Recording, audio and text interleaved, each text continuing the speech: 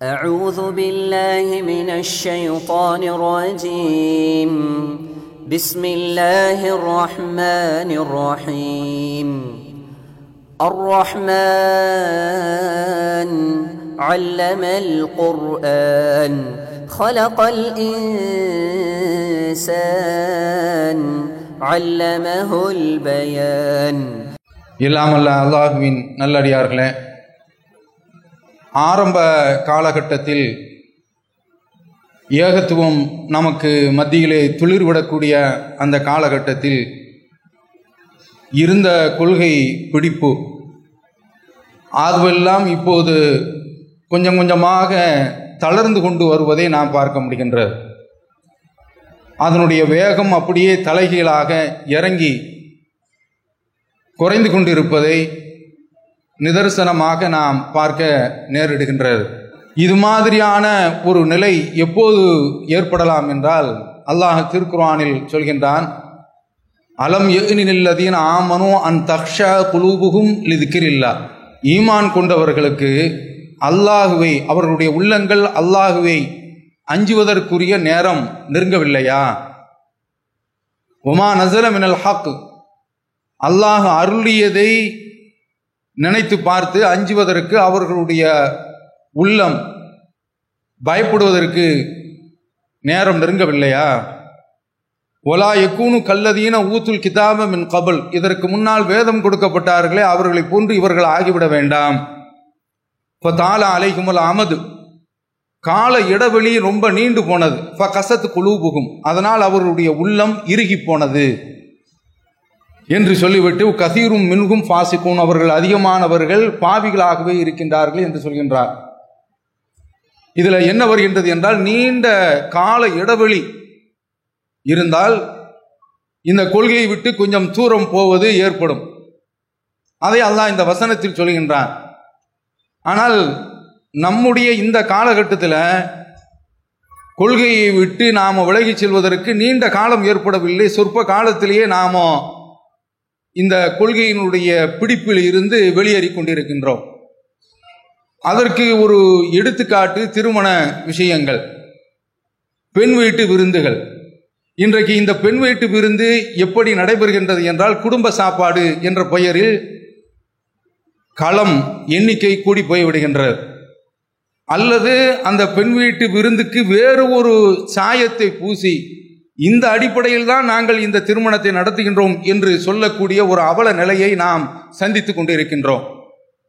இப்படிப்பட்ட சகோதரர்கள் தௌஹீத் ஜமாத் என்கிற இந்த பேரில் திருமணம் முடிக்க வேண்டிய அவசியம் இல்லை. ஆனால் அவர்களுக்கும் சேர்த்து சொல்கின்றோம், கொள்கை அடிப்படையில் நீங்கள் திருமணம் முடிங்கள் என்று நாம் சொல்கின்றோம்.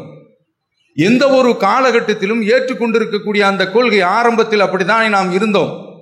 அந்த நிலை நம்மிடத்தில் இருந்து மாறக்கூடாது.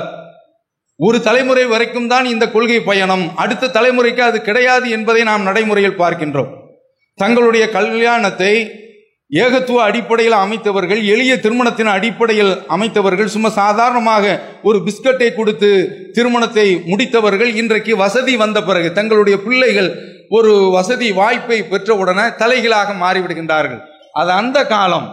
இப்போது எனக்கு செல்வ காலம், நான் செழிப்பான காலத்தில் இருந்து கொண்டிருக்கின்றேன், அதனால கடந்த காலத்தில் உள்ளதை இப்போது எனக்கு நினைவூட்ட வேண்டிய அவசியம் இல்லை என்பது போன்று அவர்களுடைய பயணம் அமைந்திருக்கிறது. இந்த நிலை இருக்கக்கூடாது. எந்த ஒரு காலகட்டத்திலும் ஏற்றுக்கொண்ட அந்த கொள்கை அடிப்படையில் தான் நம்முடைய பயணத்தை அமைத்துக் கொள்ள வேண்டும். நபி ஸல்லல்லாஹு அலைஹி வஸல்லம் அவர்களிடத்துல ஒரு நபி தோழர் வர்றாங்க.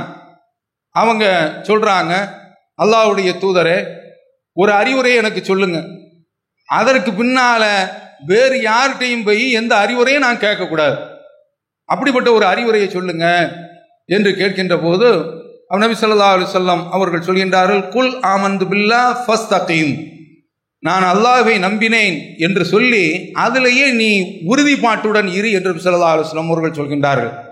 இந்த உறுதிப்பாடு வர வேண்டும். அப்படி இல்லை என்றால் அவ்வளவுதான், நாம் ஏற்றுக்கொண்ட அந்த கொள்கை ஏதோ ஒரு குறிப்பிட்ட காலத்திற்கு மட்டும் இருந்தது என்பது போன்று ஆகிவிடும். அது மாதிரியான ஒரு நிலை நம்மிடத்தில் இருக்கக்கூடாது. பார்க்கின்றோம், அமெரிக்காவில் ஒரு சட்டம் ஒன்று போடுறான், வடக்கு அமெரிக்காவிலிருந்து தென் அமெரிக்காவிற்கு பஞ்சு கொண்டு செல்லக்கூடாது என்று ஒரு தடை விதிக்கின்றான். அப்படி தடை விதித்த உடனே இப்போது என்ன ஆகிவிடுகின்றது என்றால், தென் அமெரிக்காவில் பஞ்சு விலை கிடுகிடு என்று வானளாவிற்கு உயர்ந்து விடுகின்றது.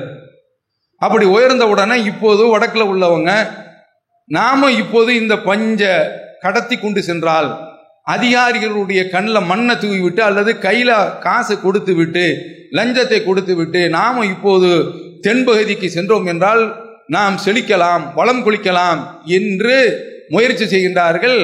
அந்த சந்தர்ப்பத்தில் அதை எதிர்கொள்ளக்கூடிய அளவில் வலுவான அதிகாரிகளை அமெரிக்க அரசாங்கம் போட்டிருக்கு.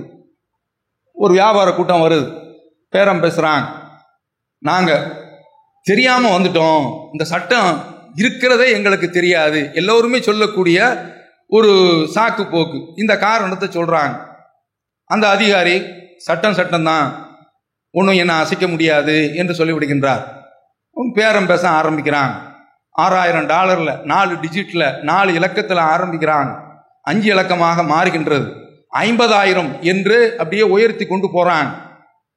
அதற்கு அடுத்து ஒரு வியாபாரி துணிஞ்சு வேகமா சொல்றாரு, $1,00,000 அப்படிங்கிறார். இவர் மன போராட்டத்திற்கு உள்ளாகின்றார். $1,00,000 நாம ஒரு 68 வயசு அல்லது 58 வயசுல ரிட்டையர்மெண்ட், எவ்வளவு காலம் இருக்கின்றது, அதற்கு முன்னால பென்ஷன், அந்த $1,00,000 நாம இப்போது வாங்கி கொண்டு விட்டால் எங்கேயோ போயிடலாம் என்று மன போராட்டம். அவருக்குள்ள பெரிய ஒரு சங்கடம். அதை எதிர்த்து நின்று போராடி கடைசியில வெறுத்து அவருடைய அந்த நல்ல குணம் மேலோங்கி அந்த வியாபாரிகள் எல்லாம் வெளியே தள்ளிவிட்டு, எனக்கே நீங்கள் விலை பேசுகின்றீர்கள், போங்கடா வெளியே என்று சொல்லிவிடுகின்றார். ஒரு கொள்கைவாதி இப்படி இருக்க வேண்டும். இவர் மர்மை சிந்தனை உள்ளவரா என்றால் இல்லை. ஆனால் ஆகிரத்து சிந்தனை உள்ளவர் என்றால், இவ்வளவு இழப்புக்கு அல்லாஹ் நாளைக்கு மர்மையில நமக்கு கூலி தருவான், நேர்மையா இருந்தா நமக்கு கூலி கிடைக்கும் என்று உறுதியா இருந்து விடுவார். பொதுவாக ஒரு பொது வாழ்க்கையில இருக்கிறவங்களுக்கு விலை பேசுவாங்க, விலை படியவில்லை என்றால் கொலையும் செய்வாங்க. இந்த ரெண்டையும் எதிர்கொள்ளக்கூடிய வகையில் தான் ஒருவன் இருக்க வேண்டும். ஆனால் அந்த அடிப்படையில் முஸ்லிம் அல்லாதவர்கள் உறுதியாக நிற்கின்ற பொழுது கொள்கைவாதிகள் எப்படி இருக்க வேண்டும்? அது மாதிரியான ஒரு நிலை இன்றைக்கு நம்மிடத்தில் இருக்கின்றதா? தளர்ந்து போய்விடுகின்றோமே, களறி விட்டு சாப்பாட்டுக்கு அலறி பிடித்துக் கொண்டு போகின்றோமே. நம்முடைய கொள்கையினுடைய அளவு இவ்வளவுதானா? லட்சணம் இவ்வளவுதானா? இலக்கணம் இவ்வளவுதானா? சிந்தித்து பார்த்தீர்களா? பல சகோதரர்கள் இன்றைக்கு கல்யாண பந்தியில போய் முந்தி கொண்டு நின்று கொண்டு கொள்கையாவது மண்ணாங்கட்டியாவது என்ற அளவுல இருக்கிறாங்க, களங்கள் பரிமாறக்கூடிய அளவுல இருக்கிறாங்க. நாம அந்த வகையில பைக்கில் கடந்து செல்ல வேண்டியது என்றால் நம்மை பார்த்து இப்படி திருப்பிக் கொள்கின்றார்கள். இந்த அளவிற்கு இந்த ஜமாத்தினுடைய லட்சம் போகின்றது என்று லட்சணம் சென்று கொண்டிருக்கின்றது என்றால் இதை விட ஒரு வெட்கக்கேடு எதுவுமே கிடையாது. அருமை சகோதரர்களே, இன்றைக்கு உள்ள காலகட்டத்தில் நாம பல விஷயங்களை பின்பற்ற தவறிவிட்டாலும் எல்லாவற்றையும் பின்பற்றணும். ஒரு விஷயம், இந்த திருமண விஷயத்தில் மட்டும் நாம் உறுதிப்பாட்டோடு நின்றோம் என்று சொன்னால் நிச்சயமாக இந்தியா இந்த இஸ்லாத்தை திரும்பி பார்க்கும். அந்த மாதிரியான ஒரு நிலையை இன்றைக்கு நாம சந்தித்துக் கொண்டு இருக்கின்றோம். அந்த மாதிரி நிலையில இருக்கிறோமா? என்னை பொறுத்தவரையில நான் ஏற்கனவே கடந்த உரையில சொல்லி காட்டின, பொது வாழ்க்கைக்கு வாங்க, அதுல ஈடுபடுவதற்கு என்று சில இழித்த வாயல்கள், சில ஏமாளிகள், சில பேயன்கள் இருக்கின்றார்கள், அவர்கள் பார்த்துக் கொள்வார்கள் என்று நான் உங்களிடத்தில் சொன்னேன். அதே இப்போது நான் மீண்டும் சொல்கின்றேன். இது கொஞ்சம் கரடு முரடானதுதான், சிரமமான ஒரு பாதை தான். இப்படிப்பட்ட பாதையில் நாம் பயணிக்கின்றோம் என்று சொன்னால் நிச்சயமாக நாளைக்கு மறுமையில நமக்கு கூலி கிடைக்கும். அதுதான், வேற என்ன? அல்லாஹ் நமக்கு வெகுமானத்தை தருவான், நமக்கு சன்மானத்தை தருவான், பரிசை தருவான், பாராட்டை தருவான். ஆகிரத்தில் நமக்கு சோனம் கிடைக்கும், செய்யக்கூடிய இந்த காரியத்துக்கெல்லாம் பிரதிபலன் கிடைக்கும். அந்த மாதிரியான அளவில் நாம் முன்வர வேண்டும். அதுல கொள்கை உறுதிப்பாடு என்பது முக்கியம். நான் தஞ்சை மாவட்டத்தில் நீண்ட காலம் அங்கதான் மதரசாக்கள்ல ஓதி இருக்கிறேன். அப்படி ஓதிக்கொண்டிருக்கக்கூடிய ஒரு காலகட்டத்தில் ஏனங்குடி என்று நினைக்கின்றேன், அந்த பகுதிக்கு சென்று மீலாது விழா, மார்க்கத்தில் மீலாது விழா கிடையாது, அப்போது நம்ம அந்த அசத்திய கருத்தில் தானே இருந்தோம். அந்த மீலாது விழாவுக்கு போயிருக்கிறேன், உட்கார்ந்து இருக்கிறேன். அப்படி உட்கார்ந்து இருக்கின்ற பொழுது என்னுடைய உறவினர் தான் ஒருவர் முஸ்லிம் ஏழை நிவாரண சங்கம் என்ற அந்த மாத இதழ்கள், மாத காலண்டரை கையில் வைத்துக் கொண்டு நிற்கின்றார். நான் அங்கு உட்கார்ந்து உரையை கேட்கக்கூடிய ஒரு ஆள்ல நான் ஒரு ஆளு. இந்த காலண்டரை யாருமே சீண்டி பார்க்கல, யாருமே ஏறிட்டு பார்க்கல.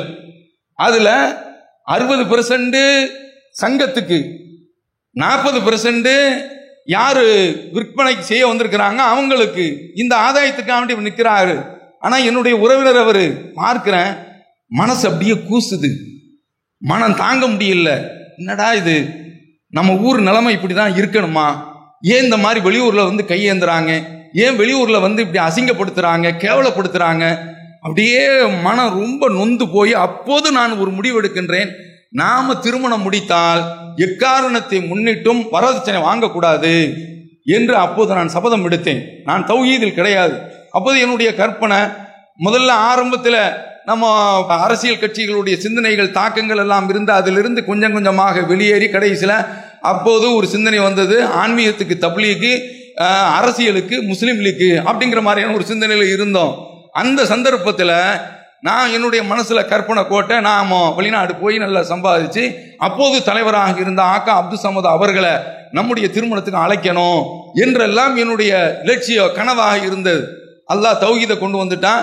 திருமணம் என்பது எளிமையாகத்தான் இருக்க வேண்டும் என்ற ஒரு சிந்தனை ஓட்டம் வந்த பிறகு அதை நோக்கி நாம பயணிச்சிட்டோம். இத மாதிரி ஒவ்வொரு இளைஞனும் இன்றைக்கு முடிவெடுத்து வந்தார்கள் என்றால், அப்போது என்னுடைய வீட்டில் கேட்டாங்க, நீ இந்த கல்யாணத்தை முடிக்கிறதுனால யாராவது இந்த கொள்கையை ஏற்றுக்கிடுவாங்களா? ஆனா அன்றைக்கு நிலைமை அப்படித்தான் இருந்தது. கேட்டார்கள். எந்த ஒரு ஆலிம்சாவும் இத மாதிரியான ஒரு திருமணத்தை முடிக்கல. நான் முடிக்கக்கூடிய அந்த காலகட்டத்தில் எந்த ஒரு ஆலிம்சாவும், விதிவிலக்காக யாராவது இருக்கலாம். எனக்கு தெரிந்து ஆலிம்களுடைய வட்டத்தில் நானும் அவர்களுடைய சபையில ஒரு உறுப்பினராகத்தான் இருந்தேன். மஜ்லிஸ் உலமா என்று வைத்திருக்கின்றார்கள், அந்த சங்கத்தில் போய் கலந்திருக்கிறேன். ஆலிம்களுக்கு நடக்கக்கூடிய அந்த திருமணத்தில் போய் கலந்திருக்கிறேன். எல்லாமே வரதட்சணை வாங்கக்கூடியவர்களாகத்தான் இருந்தார்கள். அப்ப அந்த மாதிரி இருக்கும் பொழுது அப்ப அவங்க இப்படிதானே கேட்பாங்க, உன்ன மாதிரி யாராவது நடத்திருக்காங்களா என்று கேட்பாங்களா இல்லையா? அப்போ அந்த ஒரு எளிமைய கல்யாணத்தை தௌஹீதினுடைய அடிப்படையில முடிச்சோம். இன்றைக்கு அல்லாஹ்வுடைய கிருபையினால ஒரு தொடர்ச்சி இருக்கிறத பார்க்கிறோம். ஆனால் இதெல்லாம் முடிச்சாராங்க. எங்கே இவர்கள் விழுந்து விடுகின்றார்கள், எங்கே சருகி விடுகின்றார்கள் என்றால், எங்கே சாய்ந்து விடுகின்றார்கள் என்றால், பெண் வீட்டு விருந்து மறைமுகமாக இன்றைக்கு நடக்கின்றது. அதற்கு பல பட்டப்பெயர்கள் வைக்கிறாங்க. அல்லாஹ்வை பயந்து கொள்ளுங்கள், வேற எதையும் நான் சொல்ல மாட்டேன். மனிதர்களுடைய சட்டத்தை ஏமாற்றுவது என்பது பெரிய ஒரு கலை கிடையாது, அது அறிவுபூர்வமான ஒரு விஷயம் கிடையாது. மனிதன் ஏமாற்றப்படக்கூடியவன். ஜமாத்தை ஏமாத்திடலாம், அல்லாஹ்வை ஏமாற்ற முடியாது. ஹஜ்ஜத்துல் விதாவில் ஃபத்தகுல்லாஹ ஃபின் நிஸா, பெண்கள் விஷயத்தில் நீங்கள் அல்லாஹ்வை அஞ்சிக் கொள்ளுங்கள். யாரு? அல்லாஹ்வுடைய தூதர் சொன்னாங்களா இல்லையா? அந்த பெண்கள் விஷயத்துல இன்றைக்கு என்ன நடக்குது தெரியுமா? நாமோ இன்றைக்கும் இந்த பெண் வீட்டு விருந்துகள்ல நாம பங்கெடுத்தோம் என்று சொன்னால் இந்த பாவத்தில் நமக்கும் பங்கு உண்டு. பின்னால் சொல்ல போறக்கூடிய அந்த பாவத்தில் கடைத்தெருவில் இருக்கிறேன், காய்கறி வாங்கிட்டு இருக்கும் போது ஒருவர் சொல்கிறார், நீங்கள் சென்னைக்கு போயிட்டீங்க, இதற்கு முந்தி தெரு தெருவாக நீங்கள் மீட்டிங் நடத்துவீங்க, இந்த விருந்து சாப்பாடுல ரொம்ப குறைஞ்சிருந்துச்சு, இப்போது கொடிகட்டி பறக்கின்றது என்று அவருடைய பார்வையை பதிவு செய்கிறார். ஆனா வேதனை என்ன தெரியுமா? நம்ம ஆட்களே அத மாதிரியான ஒரு திருமணத்தை நடத்துறதுக்கு விரும்புறாங்களே. இதுல வேற ஒரு பேர்ல என்ன செய்யறாங்கன்னா, திருமணத்திற்கு சப்ளை என்ற அடிப்படையில், கூலிக்கு என்ற அடிப்படையிலும் போறாங்க. அதையும் நாம பார்க்கிறோம். இதுவெல்லாம் அவர்களிடத்தில் இருக்கக்கூடிய அந்த உறுதிப்பாட்டை அப்படியே கொஞ்சம் கொஞ்சமாக குறைத்து சுத்தமாக அவர்களை நீர்த்து போய் செய்துவிடும், நிர்மூலமாக ஆக்கிவிடும். அதை நாம் கண்டு கொண்டு இருக்கின்றோம். இன்ன பெரிய ஒரு வேதனை நாம் இன்றைக்கு சந்தித்துக் கொண்டிருக்கின்றோம்.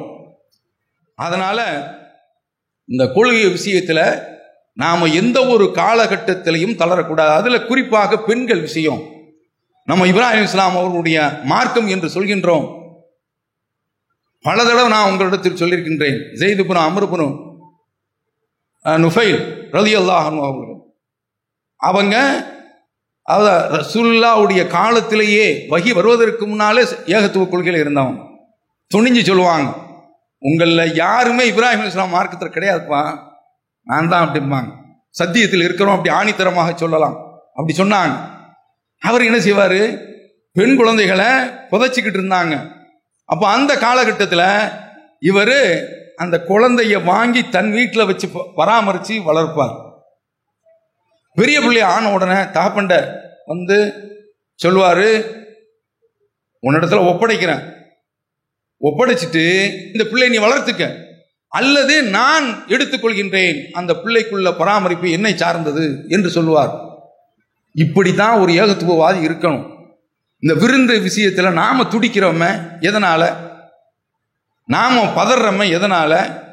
பெண் குழந்தைகள் இன்றைக்கு அழிக்கப்பட்டு கொண்டிருக்கின்றார்கள். இன்றைக்கு பத்திரிகையில வந்த செய்தி நாம பார்க்க முடிகின்றது. அதுல என்ன வருகின்றது என்றால், 2015ஆம் ஆண்டுல ஐநா சபையில ஒரு அறிக்கை வெளியிடுறான். அதுல உலகத்துல 100 பெண் குழந்தைகள் பிறந்தால் அதற்கு சமமாக பிறக்கக்கூடிய ஆண் குழந்தைகளுடைய எண்ணிக்கை 101.70. ஐநா சபை கணக்கீடு செய்த 201 நாடுகள்ல 124 நாடுகள்ல ஆண் பெண் விகிதாச்சாரத்தில் பார்க்கின்ற பொழுது பெண்கள் தான் அதிகமா இருக்காங்க. இத்தனை நாடுகள்ல 201 நாடுகள்ல 124 நாடுகள்ல. இந்தியாவை பொறுத்தவரையில என்ன நிலைமை தெரியுமா? அது அதல பாதாளத்தில் கிடைக்கின்றது. பெண்கள் குறைந்து ஆண்கள் மேலவங்க போய் நிற்கிறாங்க. இது அல்லாஹ் வைத்திருக்கக்கூடிய அந்த இயற்கை நெறியை அடிச்சு நொறுக்கிறது. என்ன நடந்துச்சு? லூத் அலைஹிஸ்ஸலாம் அவருடைய காலத்துல ஆணுக்கு ஆண் சேர்றான், பெண்கள்கிட்ட போவல்ல. இன்னக்கும் தூணர் ரிஜால ஷஹ்வத்தன் மின் தூனின் நிஸா. லூத் அலைஹிஸ்ஸலாம் அவர்கள் கதறாங்க, என்னடா இது, இயற்கை வலி தக்தவுன சபீல், இயற்கை நெறியை நீங்க விட்டுட்டு இப்படி நீங்கள் பாதகமான ஒரு காரியத்தை நீங்கள் செய்கின்றீர்களே என்று கேட்டார்களா இல்லையா?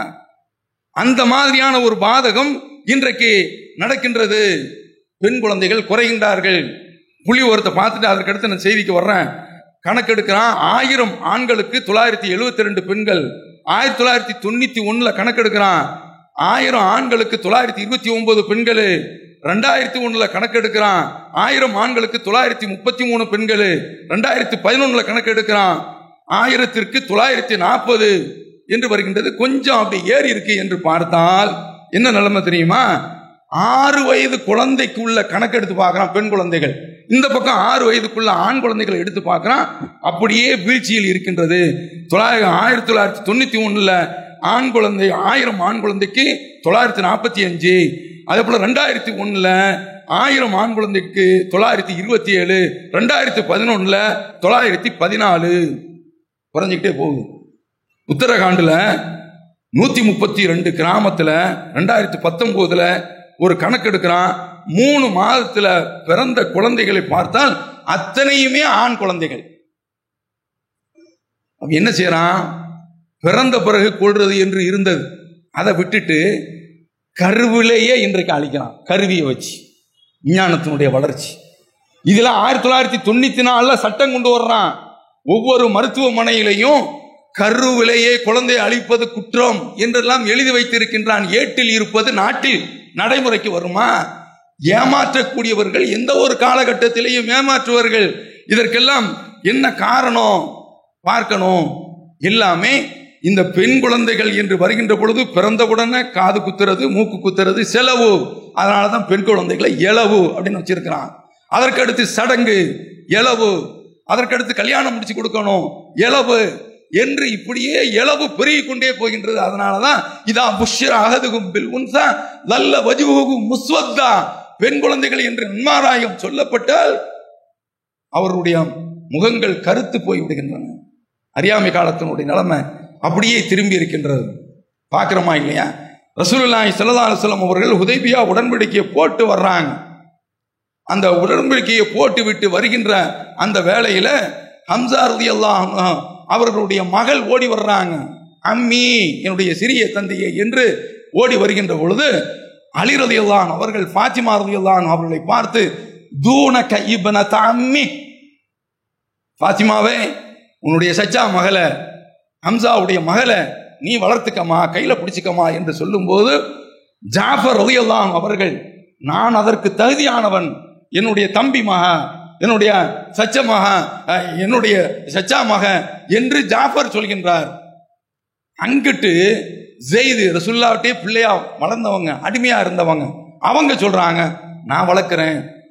எந்த குழந்தைய புதைத்து கொண்டிருந்தார்களோ ரசூலுல்லாஹ் கொண்டு வந்த அந்த மார்க்கத்தினுடைய எழுச்சி, அதனுடைய வளர்ச்சி, அதனுடைய முன்னேற்றம், அதனுடைய புரட்சி, ஒரு பெண் குழந்தைக்காக வேண்டி 3 பேர்கள் போட்டி போட்டுக் கொள்கின்றார்கள், உறவினர்களும் உறவினர்கள் அல்லாதவர்களும்.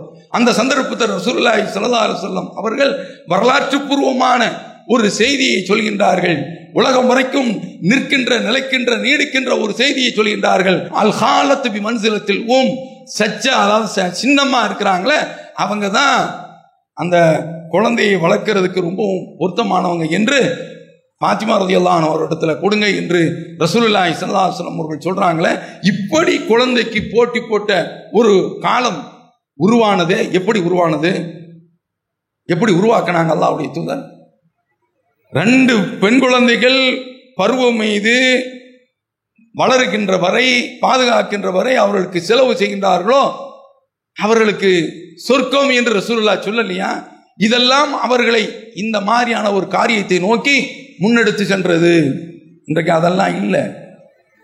பெண் குழந்தை என்று சொன்னால் அவன் மாமி வீட்டில் போய், நம்ம ஊரில் சொல்லுவாங்கல்ல, கொடுத்தவன் குனிஞ்சு நிற்கணும், கொண்டவன் நிமிர்ந்து நிற்க வேண்டும். அதாவது மாப்பிள்ளை வீட்டுக்காரன் ஏறி மிதிப்பானா, எகிரி மிதிப்பானா, பொண்ணு வீட்டுக்காரன் குனிஞ்சிக்கிட்டே தான் இருக்கணும். எவ்வளோ பெரிய ஆளாக இருந்தாலும் சரிதான். இந்த பட்டிமன்றத்தில் ஒரு ஆள் நகைச்சுவையாக பேசுவார், பெரிய போலீஸ் அதிகாரி, அவங்க வீட்டில் குடும்பத்து பஞ்சாயத்து, இவரை கூப்பிட்டு போயிருக்காங்க. அங்கே போன உடனே அவர் பெரிய என்கவுண்டர்லாம் போட்டாலாம், அவர் அவ்வளோ பெரிய காவல்துறை.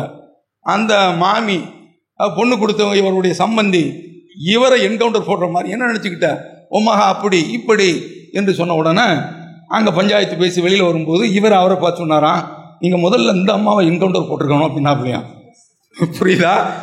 இந்த அளவுக்கு தான் இருக்குது. எவ்வளோ பெரிய ஆளாக இருந்தாலும் சரிதான், பொண்ணு வீட்டுக்காரங்க பணிஞ்சு நிற்கணும், மாப்பிள்ளை வீட்டுக்காரங்க ஏறி நிற்கணும். இதில் ரொம்ப கொடுமை, வெட்கக்கேடு. எனக்கு காதுக்கு வரக்கூடிய செய்தியை சொல்கின்றேன். தௌஹீது என்ற அடிப்படையில் பெண்ணு கொடுத்தவங்க அப்படி கொஞ்சம் வசதியாக இருந்தால் அவங்களை கறவை மாடு போன்று கறக்கக்கூடிய ஒரு அசிங்கமான, கேவலமான, மட்டரகமான, கீழ்த்தரமான நிலையும் நம்முடைய ஜமாத்தில் உள்ளவர்களிடத்தில். பள்ளிவாசலுக்கு நெஞ்சுக்கு மேல் கையை கட்டி தொழுவதனால் அவர்கள் தௌஹீத்வாதி கிடையாது. நெஞ்சுக்குள் இறையச்சம் இருக்க வேண்டும். என்ன ஒரு நிலைமை! எந்த ஒரு அறியாமை காலத்தினுடைய பழக்கத்தை அடிச்சு நொறுக்கி தகர்த்து எறிந்து ஏகத்துவம் தான் இமயம் என்று நிறுத்தி காட்டினோமோ, அந்த ஏகத்துவம் இன்றைக்கு இவ்வளவு தரைமட்டமாக சென்று கொண்டிருக்கின்றதே. வேதனை, வெட்கக்கேடு. என்ன இது மாதிரியான ஒரு நிலையில இருக்கலாமா? ஒரு பெண்ணு வாக்கப்பட்டார் என்பதற்காக வேண்டிய அல்லாஹ்வுடைய தூதர் வஸ்தௌசு பின் நிசாயி ஹைரா, பெண்கள் விஷயத்தில் நீங்கள் நல்ல முறையில் நடந்து கொள்ளுங்கள், அல்லாஹ்வை அஞ்சிக் கொள்ளுங்கள் என்று சொல்லிவிட்டு இதை சொல்கின்றார்கள். இன்னமா உன்ன அவானும், அவங்க சிறை கைதிகள் போன்று உங்களிடத்தில் இருக்கின்றார்கள். அவர்களை எட்டி மிதிக்கிறது, அவர்களை வதைக்கிறது, அவர்களை வாட்டுறது. ஏதாவது ஒரு தப்பு நடந்து விட்டால் சம்பந்த வழியில் ஏதாவது அறியாமை காலத்தினுடைய பழக்கம் அப்படியே இருக்குது. நான் மேல பாலத்தினுடைய அறியாமை காலத்தை சொல்கின்றேன். சம்பந்த வழியில ஏதாவது கூப்பிடுறது விட்டுச்சுன்னா நீ மன்னிப்பு கேள் என்று குற்றம் கேட்கக்கூடிய அந்த நிலைமை, குற்றம் கேட்டு குனிய வைப்பாங்க என்று சொல்வார்களே, அந்த தண்டனைக்குரிய ஒரு பண்பு, அறியாமை காலத்தினுடைய பண்பு இன்றைக்கு ஏகத்துவவாதத்தில் இருக்கின்றது என்றால் கொள்கை ஒரிஜினம் இடத்தில் கிடையாது. நாம் ஏமாற்று பேர்வழிகள், பசப்புவாதிகள் நடிக்கின்றோம் தௌஹீத் ஜமாத் என்ற பெயரிலே. இதுவெல்லாம் மாற வேண்டும், இதுவெல்லாம் மாற வேண்டும். அப்படி மாறினால்தான் நாமும் சரியான அடிப்படையில் கொள்கையில பயணிக்கிறோம்.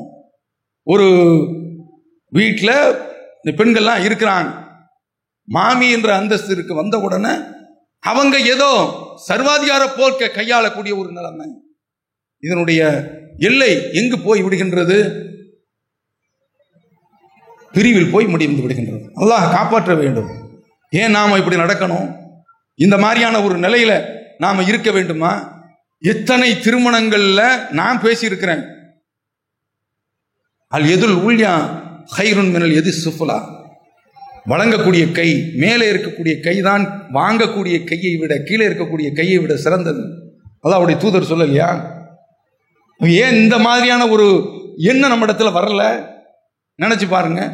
இதுவெல்லாம் என்ன செய்யும் என்றால், இவெல்லாம் பெரிய தௌஹீத்வாதி, ஏமாத்துறானோ என்று ஒரு கூட்டம் தௌஹீதுக்கு வருவதை விட்டும் தடுக்கக்கூடிய ஒரு தடுப்பு சுவராக ஆகிவிடும்.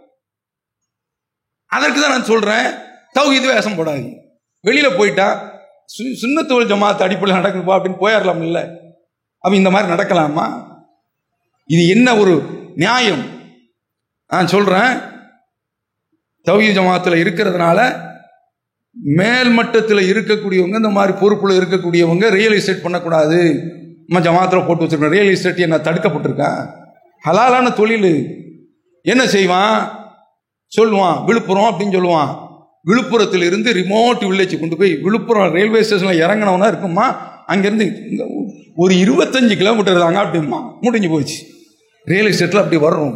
ஹஜ்ஜி சர்வீஸு ஹரமுக்கு பக்கத்துலங்க அப்படின்றான், விளம்பரம் ஃபுல்லாக அப்படி வரும். நம்ம ஆட்கள் இந்த டிராவல்ஸ் திருப்தியாக இருக்குது, போவான். அங்கிருந்து மக்காவில் ஏத்த இறக்கம்லாம் இருக்கு, இங்கேயோ மேலே கொண்டு இறக்கி விட்டுருவான். அதனால தான் இது மாதிரியான ஒரு வியாபாரம்லாம் வேண்டாம். தௌஹீதுக்கு மக்கள் வருவதற்கு இது ஒரு தடைக்கல்லாக இருக்கக்கூடாது. அதனால தான் வச்சிருக்கோம். ஹலாலான பிசினஸ் கூட பேணுதலுக்காக வேண்டி வச்சிருக்கோம். இன்றைக்கு எத்தனையோ பஞ்சாயத்துக்கள், கடந்த உரையில நான் சொன்னேன், அதிகமான பஞ்சாயத்துக்கள், அவ்வளவு விவகாரங்களை பேசுறோம். அவன் இது மாதிரியான இந்த வாழ்க்கையில இருக்கும்போது பிரச்சனைகள் வரும். இந்த பஞ்சாயத்தை நடத்துறோம், பஞ்சாயத்து நடத்தியே பணக்காரன ஆட்கள் இருக்கிறான். பஞ்சாயத்து நடத்தி நம்ம கண்காண கார்ல போறதை நம்மளே பார்க்க முடியல.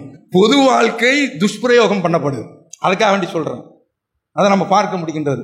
அன்றைக்கு ஜமாத்துல அவ்வளவு வழக்குகள். இது அல்லாம நமக்கு மதுரை பெஞ்சி அப்படின்ட்டு ஒரு சரியத்துக்காக வேண்டி ஒரு கிளையை போட்டு நடத்துறோம்.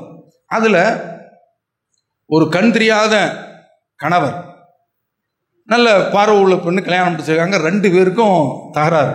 காலையில் இருந்து பஞ்சாயத்து பேசியாகும். அந்த அம்மா ஒரே முடிவு, கொல்லாதான் எனக்கு தீர்வு, வாழ மாட்டேன் அப்படின்னு சொல்லுது. பல ரவுண்டு, பல சிட்டிங்கு, இணக்கத்துக்காக வேண்டி எவ்வளோ நேரம் எடுக்கலாம், ஜமாத்தில் அப்படி தான் எடுக்கிறோம், காலமும் எடுக்கும். அந்த மாதிரி எடுத்து பேசி பேசி கடைசியில் கையெழுத்தாக போகிற சமயத்தில் அந்த பெண்ணு சொல்லுது, நான் அவரோட சேர்ந்து வாழ்கிறேன் அப்படின்னு. ஒட்டுமொத்த ஜமாத்திற்கே வாட்ஸ்அப்பில் போட்டு நாங்கள் மகிழ்ச்சிகள் பகிர்ந்து கொள்கிறோம். ஏன், எதற்கு? ஒரு தம்பதி இணைந்து வாழ்கிறாங்களே, இதுதான். அப்போ இந்த மாதிரியான இந்த காரியத்தையெல்லாம் நாம் செய்கிறோமே, பிரதிபலன் எதுவும் எதிர்பார்க்கல. இந்த மாதிரியான ஆட்கள்கிட்ட பணக்காரர்கள் வருவாங்க, அவங்கள்ட்ட நீங்கள் ஜமாத்துக்காக வேண்டி டொனேஷன் கொடுங்கன்னு கேட்க மாட்டோம். ஏன்? ஒரு பஞ்சாயத்து வேற பேரில் எனக்கு அன்பளிப்பு கொடுங்கன்னு கேட்குற மாதிரி ஆகிடும். இதெல்லாம் ஏன் வச்சிருக்கோம்? தௌஹீது மீது உள்ள அந்த பார்வை தவறான ஒரு பார்வையாக ஆயிடக்கூடாது. பார்க்கணும், ஓ இப்படிப்பட்ட ஆட்களா என்று சொல்லி அவர்கள் தௌஹீதுக்கு வர வேண்டும். இந்த மாதிரியான நடைமுறைகள் எல்லாம் நான் சொன்ன பெண் வீட்டு விஷயங்கள்ல இப்படியெல்லாம் நடக்கிறோம் என்று சொன்னால் இது என்ன ஆகும் தெரியுமா? கொள்கையை விட்டே தங்களை எல்லாருமே நம்ம மாதிரி பூணிப்பாக பிடிப்பாக இருக்க மாட்டார்கள். இவெல்லாம் எல்லாரும் 10ஓடு 11 இவெல்லாம் சகஜம்பா அப்படின்னு போயிடுவான். அந்த மாதிரி வெளியாகக்கூடிய அளவில் நம்முடைய பயணம் இருக்கக்கூடாது. எந்த ஒரு கொள்கையை நாம ஏற்றுக்கொண்டோமோ அந்த கொள்கையில உறுதியாக நிற்க வேண்டும். இப்ப இதுவெல்லாம் எங்கு கொண்டு போய் முடிக்கின்றது என்றால் பெண் குழந்தைகளை அழிக்கிறதுக்கு உண்டான வேலையில கொண்டு போய் விடுகின்றது. அதனாலதான் சொல்றோம், பெண் வீட்டு விருந்து அதற்காக வேண்டி நாம பெரிய செலவு பண்றது, நீங்க செல்வந்தரே ஆகுறீங்க என்று சொன்னால் ஒண்ணுமே இல்லைங்க. எல்லா குடும்பங்களும் சொந்தக்காரங்க கூப்பிட்டுக்க, தெருவுல உன கூப்பிட்டுக்க, எங்களையும் கூப்பிட்டுக்க, வர்றோம். கல்யாணத்தினுடைய பேர்ல அதை நடத்தாது. அதுதான் சமூக நிர்பந்தம், அதுதான் சமுதாய நிர்பந்தம். அதனாலதான் அவன் கடன் வாங்குறான், அதனாலதான் அவன் வட்டிக்கு எடுக்கிறான். அந்த நிர்பந்தத்திற்கு சமுதாயத்தை தள்ளாத. இஸ்லாமிய மார்க்கம் ரொம்ப ஒரு எளிமையான முறையில இந்த திருமணத்தை ஆக்கி வச்சிருக்கு என்று நாம சொல்றோம். இந்த ஒரு விஷயத்தில் நாம உறுதியாக நின்றால் இந்த ஜமாத்து உறுதியாக நிற்கின்றது. அப்படி உறுதியாக நின்றோம் என்று சொன்னால் இதற்கு எல்லோருடைய ஒத்துழைப்பும் தேவை. என்ன செய்யறான்?